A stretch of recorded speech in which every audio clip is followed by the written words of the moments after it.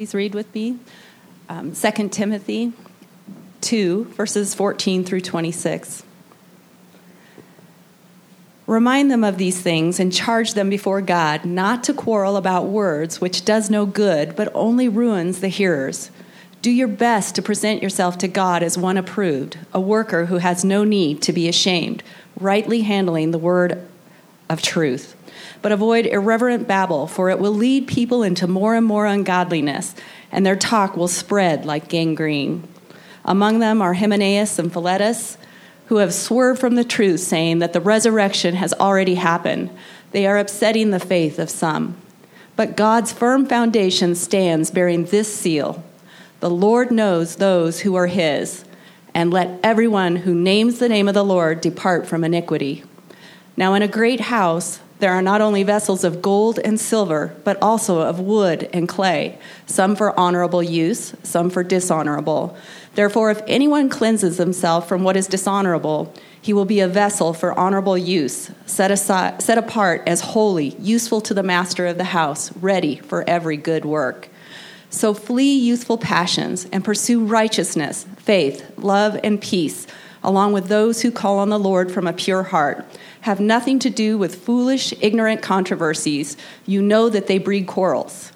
And the Lord's servant must not be quarrelsome, but kind to everyone, able to teach patiently, enduring evil, correcting his opponents with gentleness. God may perhaps grant them repentance, leading to a knowledge of the truth, and they may come to their senses and escape from the snare of the devil after being captured by him to do his will. The word of the Lord.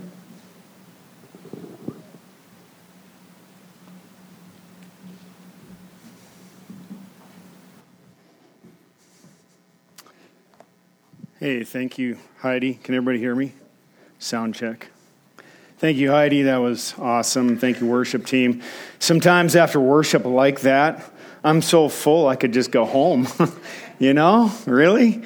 It evokes such a response in my heart that I just want to pray. But here it is. Greetings to you. I'm John Cuppinger, Pastor John.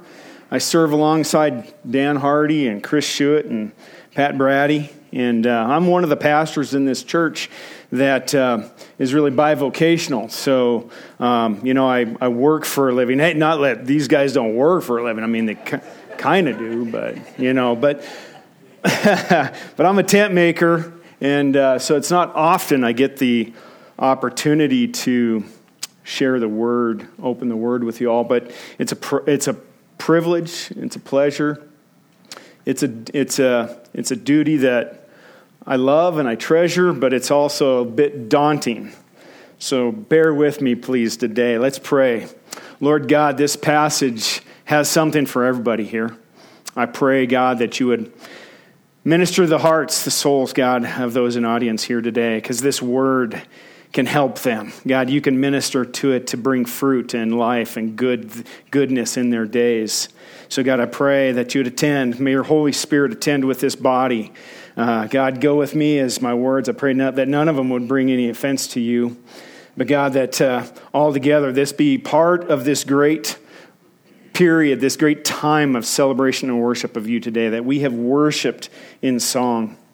We worship by putting ourselves underneath your word. We worship in giving. We worship by sweet fellowship that we share with each other. So God, thank you for this opportunity that we can all be here together as a congregation to worship you. In precious name we pray. Amen. So as you guys all know, we are marching through 2 Timothy. We've been doing this for a couple weeks now. So Dan preached a couple weeks ago. I almost gave credit to Chris. It was Pat last week. Now, I was out last week, so I did what Jason said. I went online and I listened to Pat's sermon online, which is great. I love the ability to do that. I encourage you guys to do it too. You see here in 2 Timothy, Paul is the author, right? And he's writing to his dear brother, his dear child, really, in the faith, that is Timothy. So Paul's in a dungeon in Rome, and And he speaks to Timothy here as a father to a dear son. You see, now Paul's ministry was characterized largely, he worked very hard to establish sound doctrine in the church. And here in Timothy, he's passing on the torch, so to speak.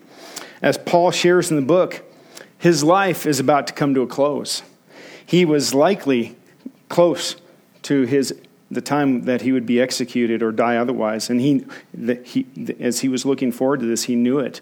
And so he, with a love and passion of a father, Paul writes to Timothy to give him his final thoughts, his final instructions, his final encouragements to this younger man whom he had invested in for over probably 15 years or so. Timothy, best that we can tell, was probably in his 30s. So he's not a super young man, but Paul was not shy, though, to continue to instruct him on what is important, what to focus on, and what to do and how to conduct himself, as Paul would not be around much longer. Now, there's two main purposes for the letter, is that, and then also there's this relational part, that at the end of the letter, Paul says, and I want you to come to me.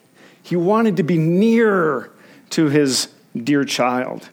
This is a reminder to me that we have such precious little time with people. Fathers with their sons and daughters, time with dear close friends, time with our spouses. Paul's manner here is a reminder to me to redeem the time that I have. Not necessarily to always have a program or an objective or purpose in every connection that I have with people, although that wouldn't be bad, but rather to have times, quality times with people, versus being distracted and consumed by all the meaningless things of this world. Our culture is one, and we live in a time where we have the means to divert ourselves constantly and in 1,000 different ways, with all the various forms of entertainment, movies and games and blogs and social media, enabled by the technology that never seems to leave our hands or our back pocket. These things can be used for good, certainly, but they also invade and steal away from the precious moments and hours and days that we could otherwise be spending in closer connection with our family and friends, our brothers and sisters even. As you see with Paul, he was mindful to continue to mentor Timothy and call him to continue to remind others. And that's how the passage starts out today. Remind them about these things. So about what things? Well, some of the things that just preceded in 2 Timothy chapter 1 says, for this reason I remind you to fan into flame the gift of God, which is in you through the laying on of hands. For God gave us a spirit not of fear, but of power and of love and of self-control. In 2 Timothy 1, 12 and 13 says, but I am not ashamed, for I know whom I have believed, and I am convinced that he is able to guard until that day that which has been entrusted to me. Follow the pattern of sound teaching, of words, of doctrine that you have heard from me in faith and in love that are in Christ Jesus. By the Holy Spirit that dwells in you, guard the good deposit that is entrusted to you. And then more in first part of 2 Timothy, Dan taught on this. You then, my child, be strengthened by the grace that is in Christ Jesus, and what you have heard from me in the presence of many witnesses, entrust to faithful men who will be able to teach others also. Awesome, right? And here, Pat taught on this last week. What? Remember Jesus Christ. How beautiful.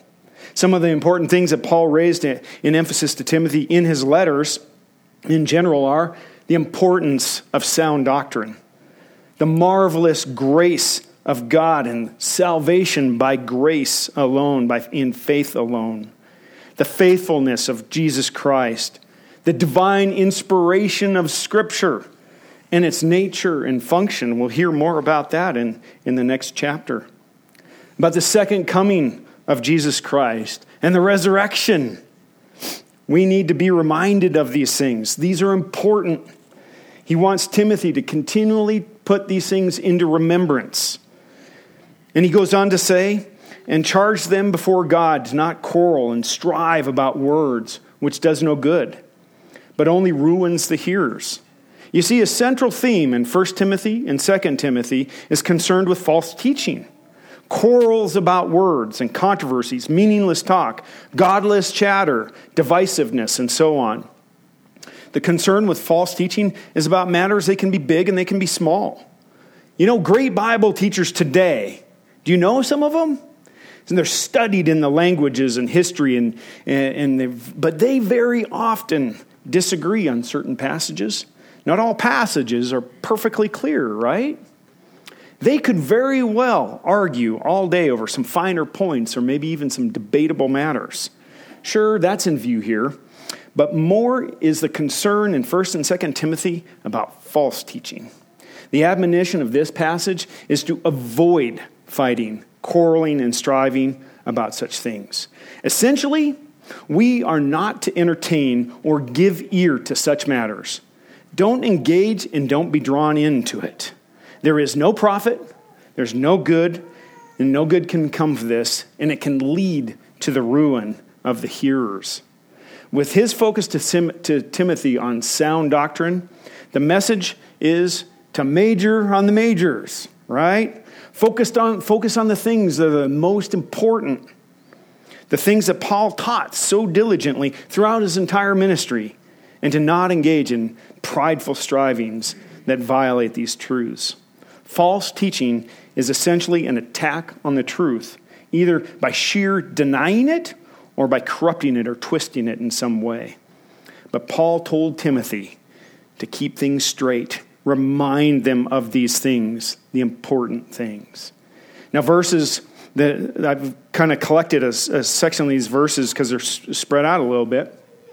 But verses 16 through 18 and verse 23, because they're closely related, says this: "But avoid or shun irreverent or profane babble, for it will lead people into more and more ungodliness.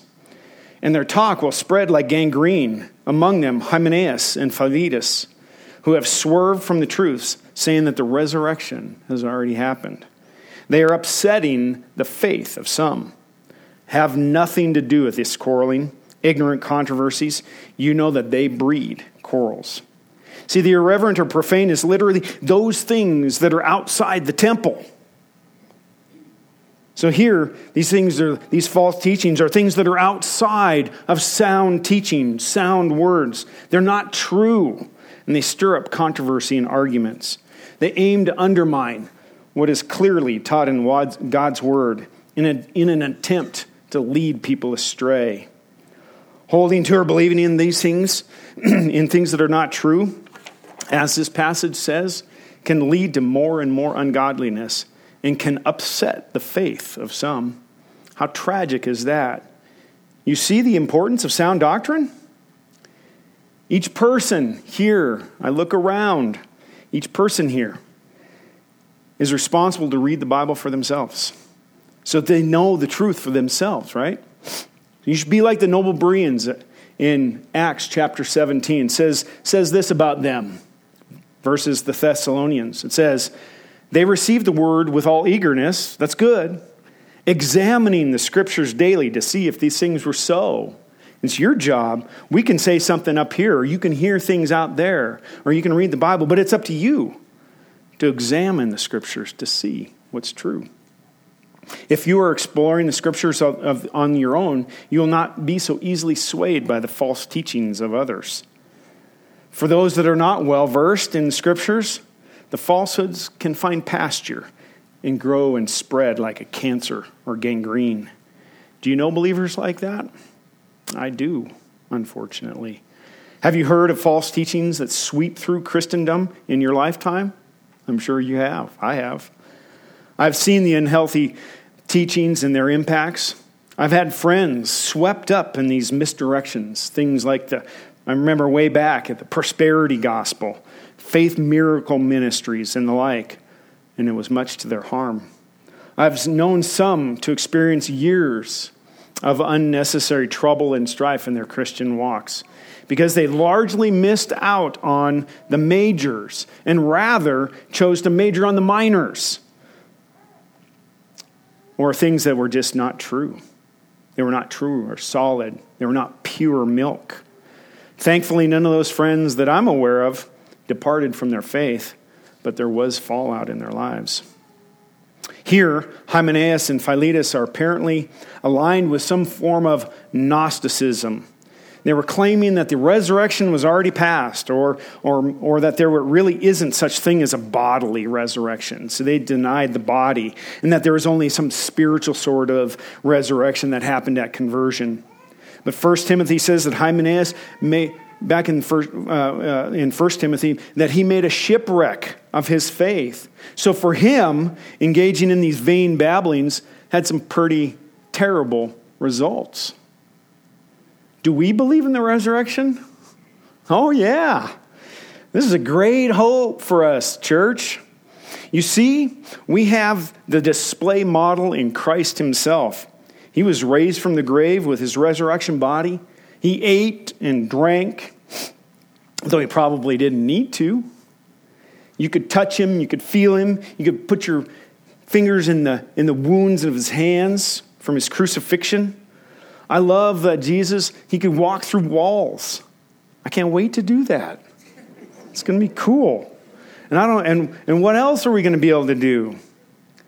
In heaven, in eternity, we will see and know and be able to touch each other. I will know you. You will know me. Some of you are going to look different, though. I was just looking out at one of my dear brothers out there, thinking, man, you know what? I'm going to see you. I don't know what you looked like when you were 30, David. Because you're going to be a young man in heaven, I think. I wonder if we get to choose our age. What age would you choose? Certainly not 18. I'm going to be older, and I want to be older than that.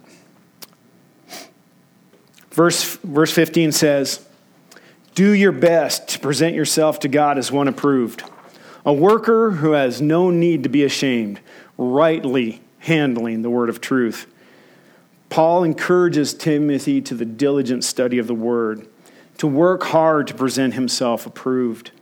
This can only come by careful study and interpretation of the word, and from learning from other approved leaders. This is not the academic study only, far be it. 2 Corinthians 8 says, this knowledge puffs up, but love builds up.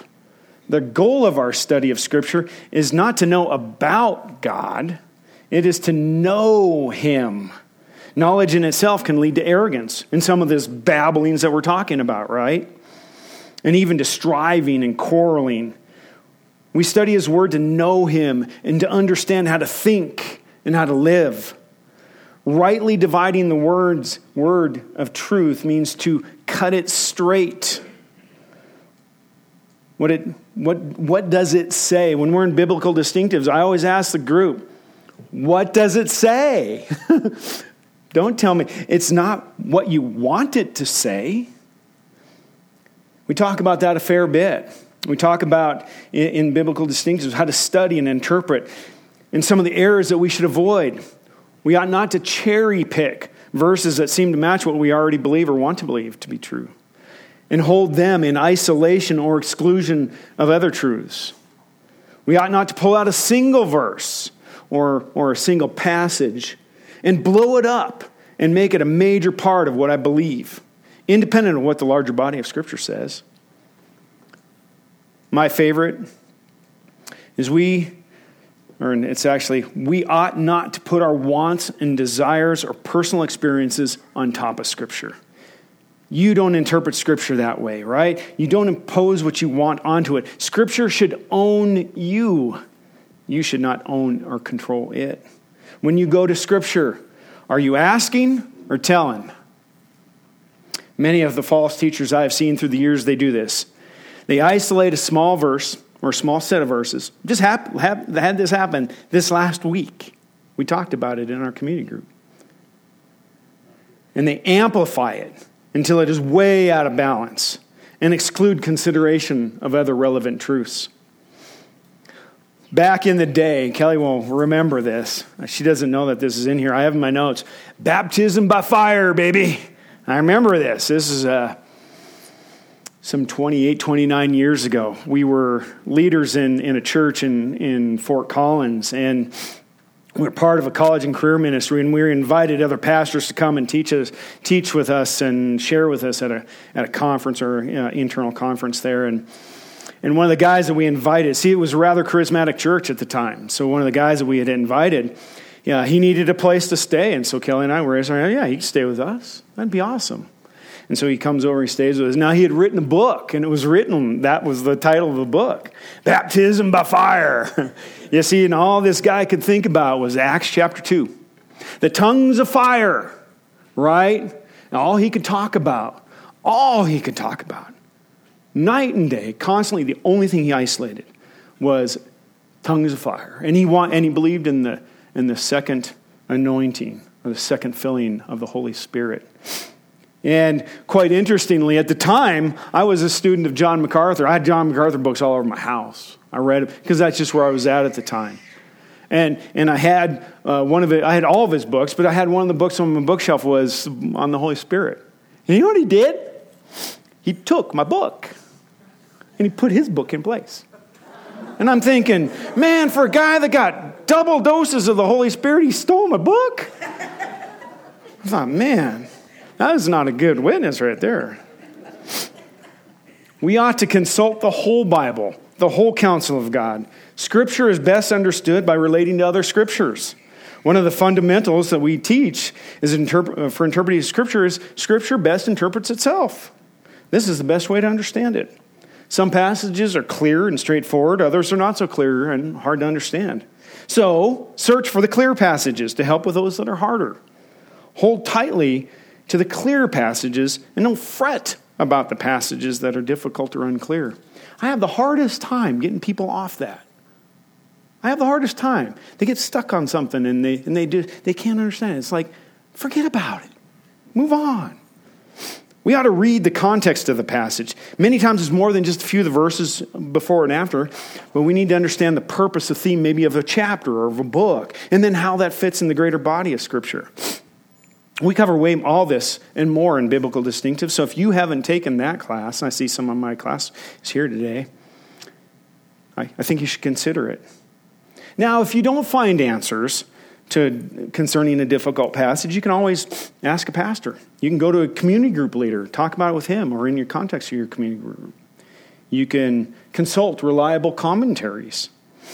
But my favorite is this one. Be content. You don't need to fully grasp this difficult passages immediately. God teaches us through time. It's a process. So continue to study that you may be, and maybe he will enlighten you in time. Likely for most of you, you know far more already about the Bible than you can possibly obey or hold to. So focus on applying the parts you do understand. Spend time on the foundational truths. That's what Paul is saying to Timothy. Remind the folks of the important matters and avoid the foolish stuff. Don't outgrow the majors. Don't be drawn into foolish arguments. The cross of Christ is simple and yet profound. We will be looking into it and rejoicing into it for all the ages to come. Our great salvation is by grace alone, without any merit on our part. The awesome faithfulness of Christ, who is immovable and unshakable. The gift of the Holy Spirit. The resurrection and his coming return. That we have before us an inspired Word of God that is powerful, complete, pure, infallible, and true. It transforms us. It makes us wise for living. It rejoices our hearts and promotes true worship. It enlightens our hearts to know him. It will endure forever. Let's be like Paul, who can say, like he did in earlier verses, I serve with a clear conscience, and I am not ashamed. Do your best to present yourself a worker approved, not needing to be ashamed, because you rightly handle the Word of God. Verse 19 is in two parts. I'm going to cover the first part. It says this is really interesting. But God's firm foundation stands, bearing this seal. the Lord knows who are his. This is relating back to verses that Pat covered last week, verses 11 through 13. God has placed his seal of ownership on his people, and we live with him, we will reign with him, for he is faithful even if our faith fails. This phrase, the Lord knows who are his, comes from Numbers 16:5. And the story of Numbers 16 goes like this. This is the story of Korah. Do you know it? It's a cool story. Korah and his followers, there's many of them, but they included principles like Abiram. Did I just say that wrong? Abiram and Dathan.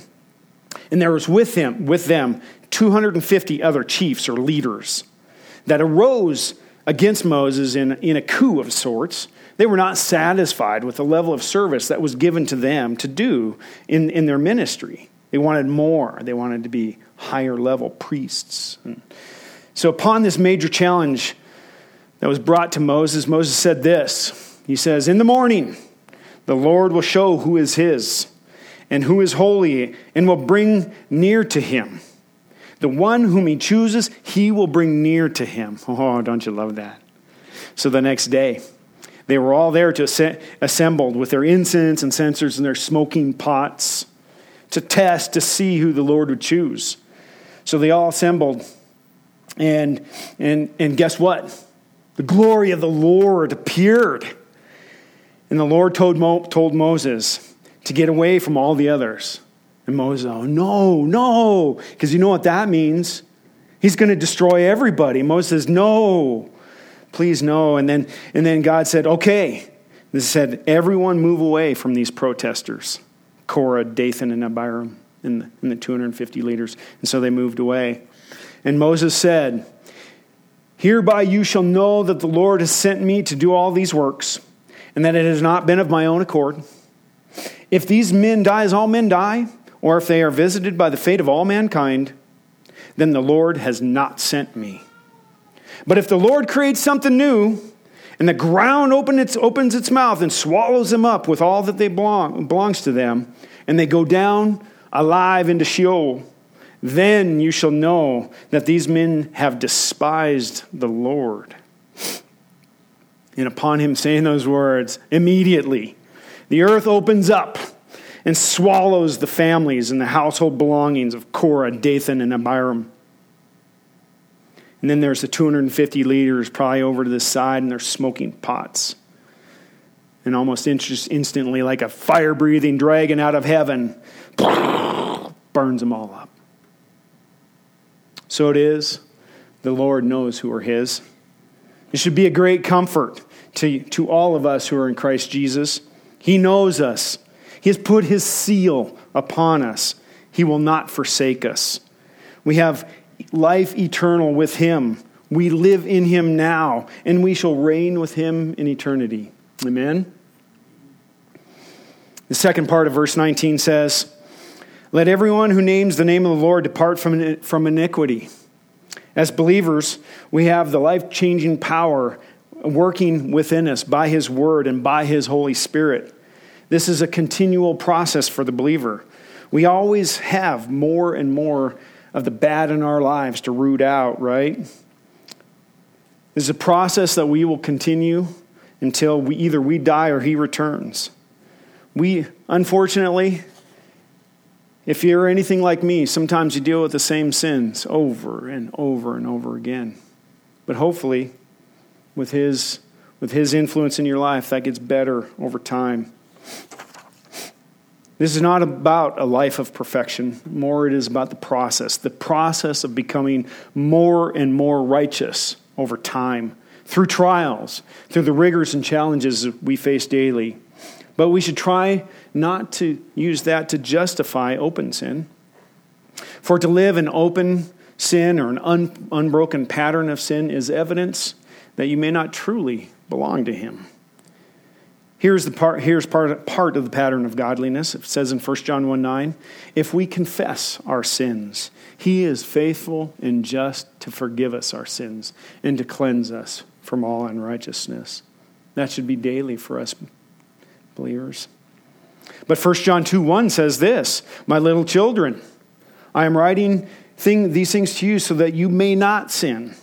But if anyone does sin, we have an advocate with our Father, Jesus Christ, the righteous one.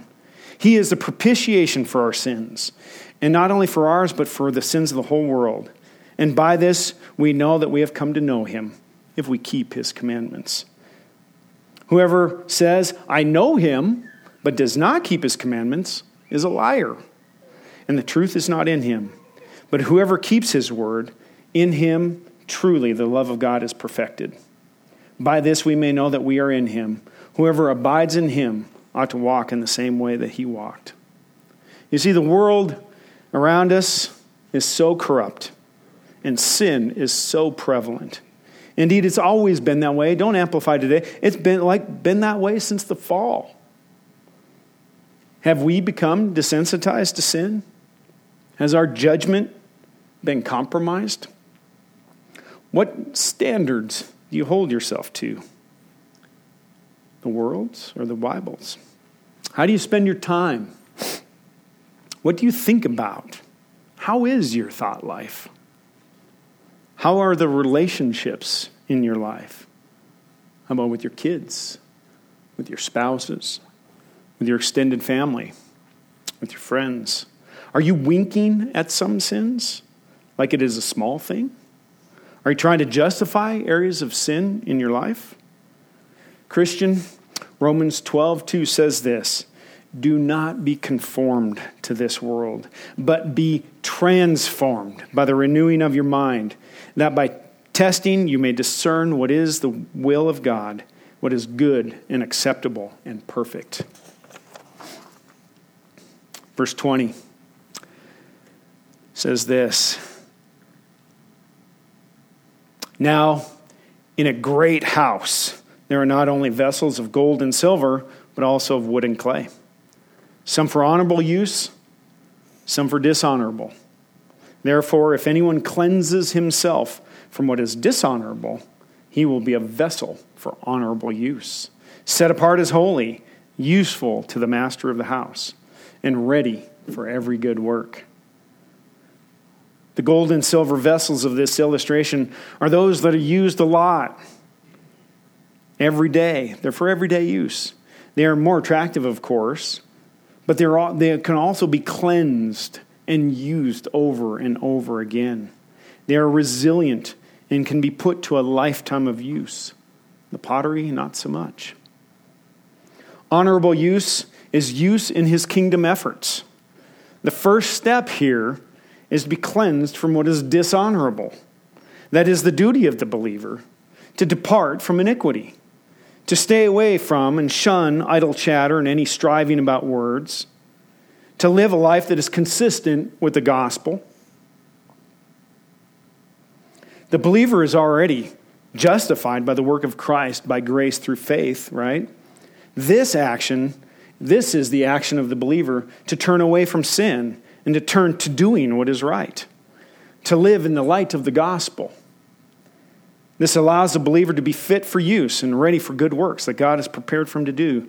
Ephesians 2 says it this way, "For we are his workmanship, created in Christ Jesus for good works that he prepared beforehand that we should walk in them."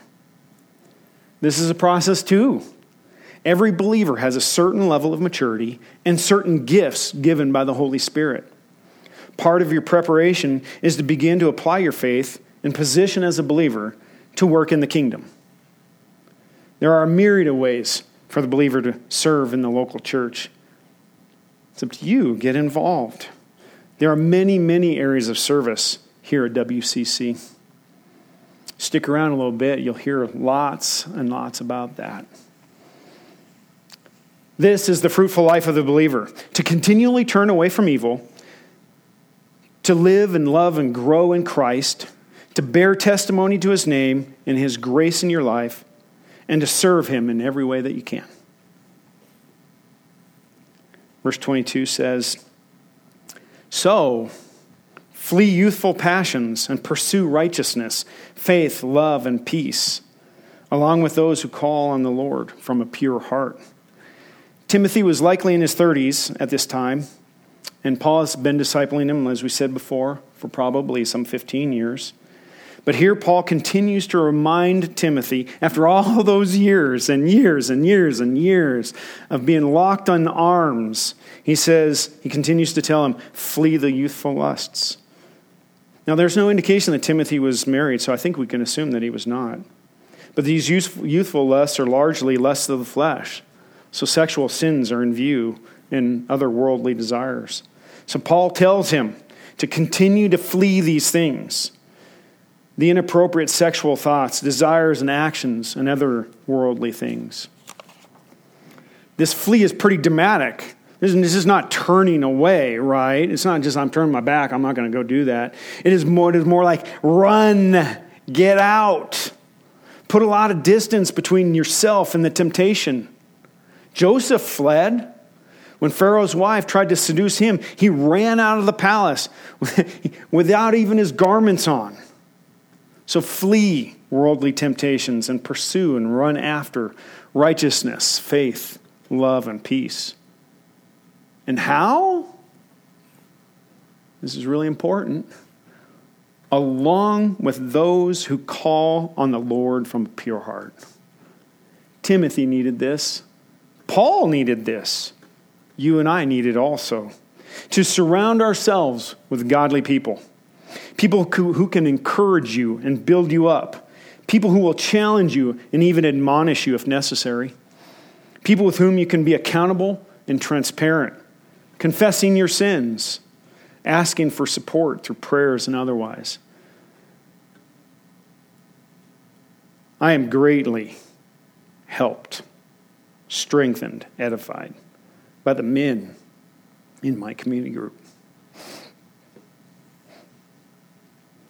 These men, they sharpen and challenge me. We sharpen and challenge each other. We share deep things. We pray for each other. These godly men, I would not be the same without them in my life. And I pray the same for you.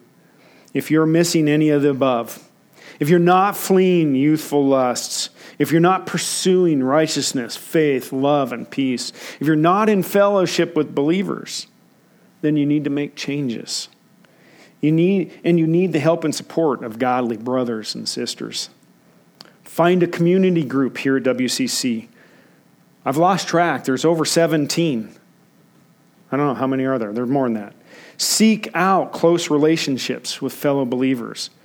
It's really not an option if you want to be a vessel fit for honorable use. Verse 24 says, "And the Lord's servant must not be quarrelsome, but kind to everyone, able to teach, patiently enduring evil, correcting opponents with gentleness, that God may perhaps grant them repentance leading to a knowledge of the truth, and that they may come to their senses and escape the snare of the devil after being captured by him to do his will." Here is the prize, brothers and sisters, that by your faith and good conduct and faithful testimony and acts of service, that there may be fruit, that others may find the very same repentance that changed your life, that others may come to their senses, that Christ himself would lift the veil and draw the lost to himself, that others may be spared the doom of the devil's trappings. We should never assume that someone or anyone is too lost to be found, or too ensnared by false teachings, idolatry, worldly and useful lusts, or any trappings of the devil, that they cannot be changed. We must proclaim and continue to proclaim the gospel to all people, because we do not know what the Lord will do. Perhaps he will use you to save a soul or many souls. Okay, we're going to summarize. We're going to summarize Paul's encouragement to his dear son, Timothy. Now, this chapter, I'm going to go back into Dan's stuff. I'm going to steal from what Dan did, okay? This chapter starts in chapter 2 with several figures that I think fit the rest of this chapter pretty well. Dan preached through this 2 weeks ago, the verses 4 through 6. That is, the soldier, the athlete, and the farmer. Okay? The soldier is the one with a single-minded focus. doesn't get entangled in other affairs, because he has a commanding officer to whom he must obey, and he wants to please him. This is the believer who has the Lord as his king, as his master, his Savior.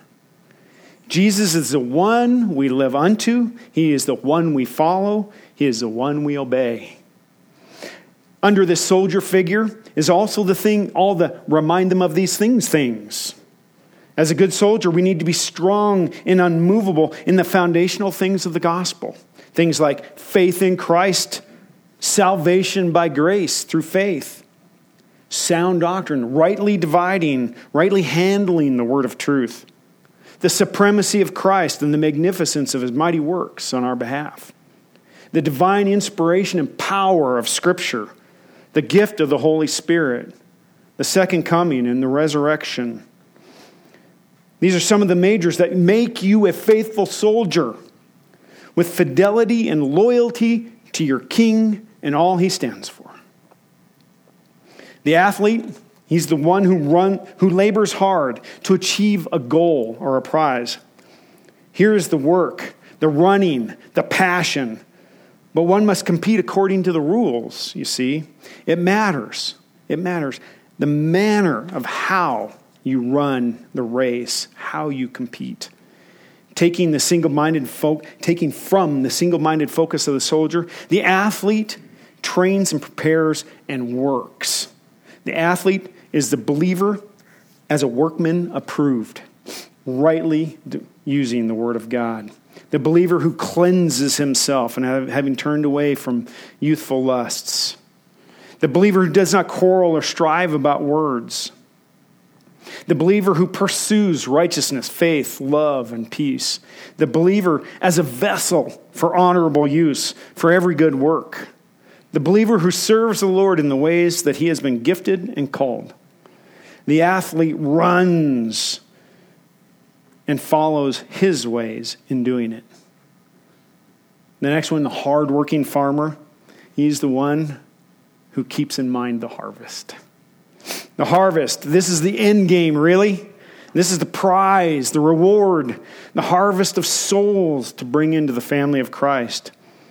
You see, built on the solid foundations of the soldier, with the diligent labors of the athlete, there's the fruit of the farmer who participates in, shares in, and rejoices in his own great salvation and in the saving of the lost.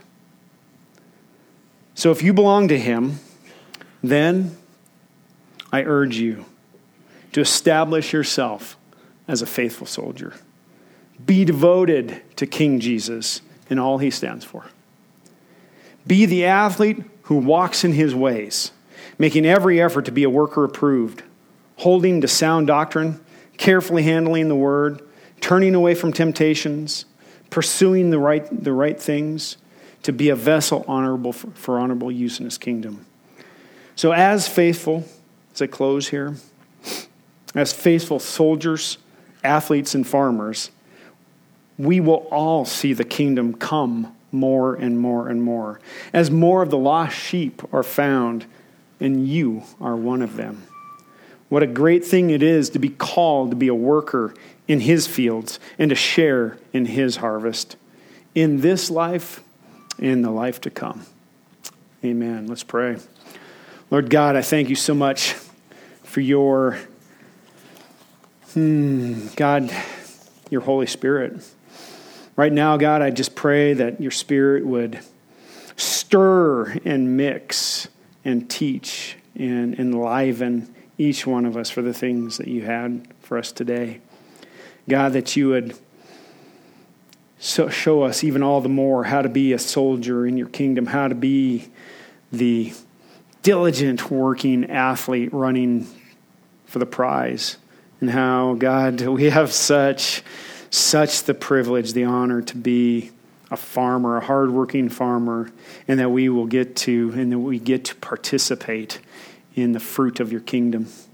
So God, I pray that you would touch each soul right now. And God, as we close this service out, I pray that you help us to go and live our lives before you in a way that is pleasing to you and brings you all the more glory. Amen.